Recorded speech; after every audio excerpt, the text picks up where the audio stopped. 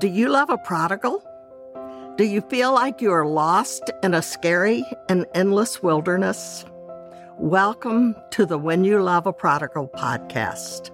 I am Judy Douglas, and I spent more than 15 years in that wilderness. I believe together we will discover help and hope for your journey. Welcome back. I hope that you got some good rest after the 4 episodes we did on rest. And if you missed any of those, I would encourage you to go back and listen to them. Today we are beginning a series on trust. Trust is one of the most important things for each of us in our prodigal journey. But it's a little hard to get a hold of and really know how. We want to trust God in the middle of it. But sometimes circumstances make it hard for us. And when we've been praying and praying, sometimes when we don't get the answers we want, that also makes it hard for us to trust. So today we're going to talk just an intro to trust and about one reason we can trust is because of the glory of God. Really, this is very practical. So, has your prodigal ever said to you, "You can trust me"? How many times? And how long has it taken you to realize, no, you can't trust them? Like the time our prodigal needed to buy something for an upcoming soccer tournament. I let him have my credit card. I know. He returned it to me after soccer practice. When the bill came, his soccer purchase was there, and a tank full of gas, and a Taco Bell purchase, and probably a pack of cigarettes, though he was still a minor at the time. Can we trust our prodigals? Not so much, especially if they're into addiction. But our God says, you can trust me. We have a God we can trust. Being able to trust our prodigals may be in the distant future, but what we really need now is to be able to trust God. So we're going to explore how that can become real for us. It's hard to trust, isn't it, when the fear is real, the pain is intense, the waiting seems endless, and prayers seem unanswered. Brennan Manning, in his book Ruthless Trust, has had a profound impact on my life and has been especially helpful to me on this topic of trusting God. Time and again, Manning has sent me to God's Word. So that's where we will go, right to God's Word. We will consider not only why we can trust God, but how we can trust Him. And we will also look at how that trust, ours, will affect the lives of our loved ones. Manning, in his book, defines trust as faith in action. So trust is something we do. Let's explore what this action of trust is. We will begin by intentionally focusing on the following words from God, words that will establish our hearts on Him and prepare us to be able to trust Him at all times, no matter what. We've looked at some of these in previous episodes, but I want us to ponder them, especially in light of God's trustworthiness. King David affirmed in Psalm 56, "When I am afraid, I will put my trust in you." And most of us with prodigals are afraid, at least occasionally, sometimes often. One of my favorites from David is in Psalm 27.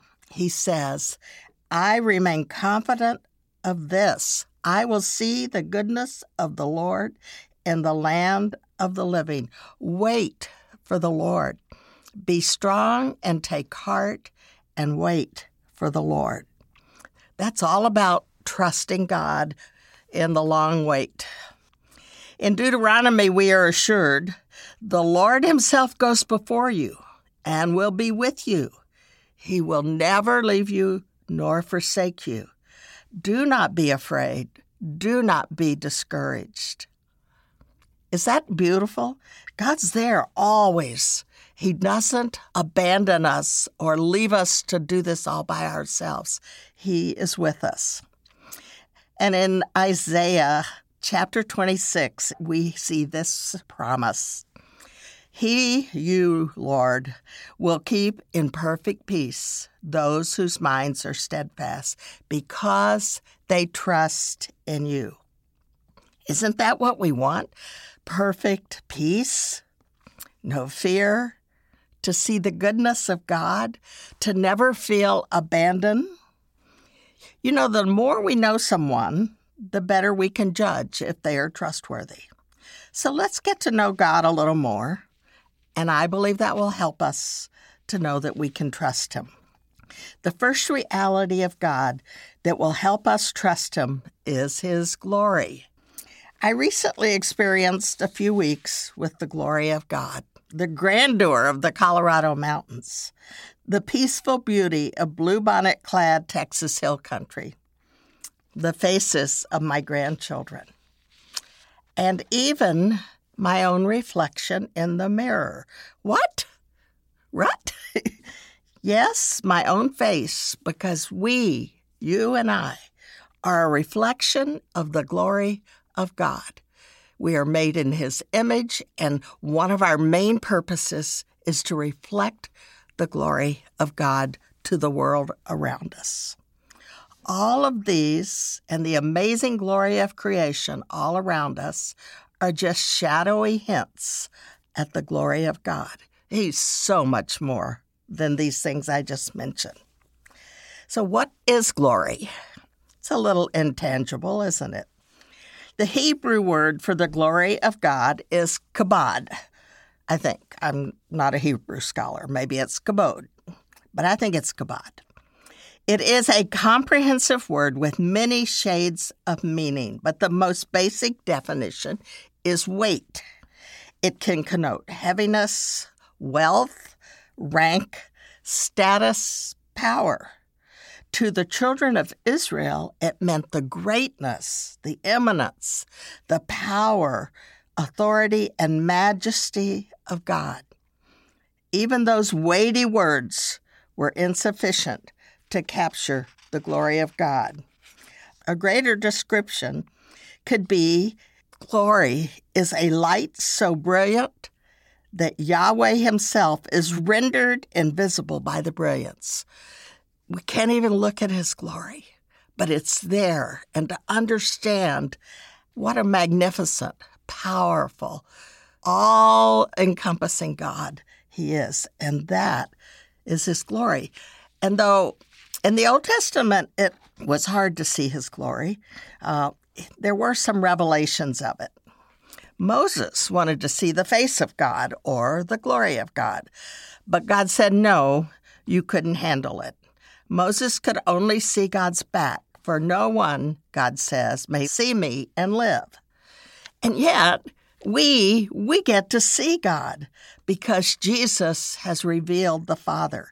He is the light of the world who shares in the luminous brilliance of his Father. He tells us that when we see him, Jesus, we are seeing God the Father. When the Apostle John was transported in his Revelation vision, we read this. He said, I turned around to see the voice that was speaking to me. And when I turned, I saw 7 golden lampstands. And among the lampstands was someone, like a son of man, dressed in a robe reaching down to his feet, with a golden sash around his chest. The hair on his head was white like wool, as white as snow, and his eyes were like blazing fire. His feet were like bronze glowing in a furnace, and his voice was like the sound of rushing waters. In his right hand he held 7 stars, and coming out of his mouth was a sharp, double-edged sword. His face was like the sun shining in all its brilliance. When I saw him, I fell at his feet as though dead.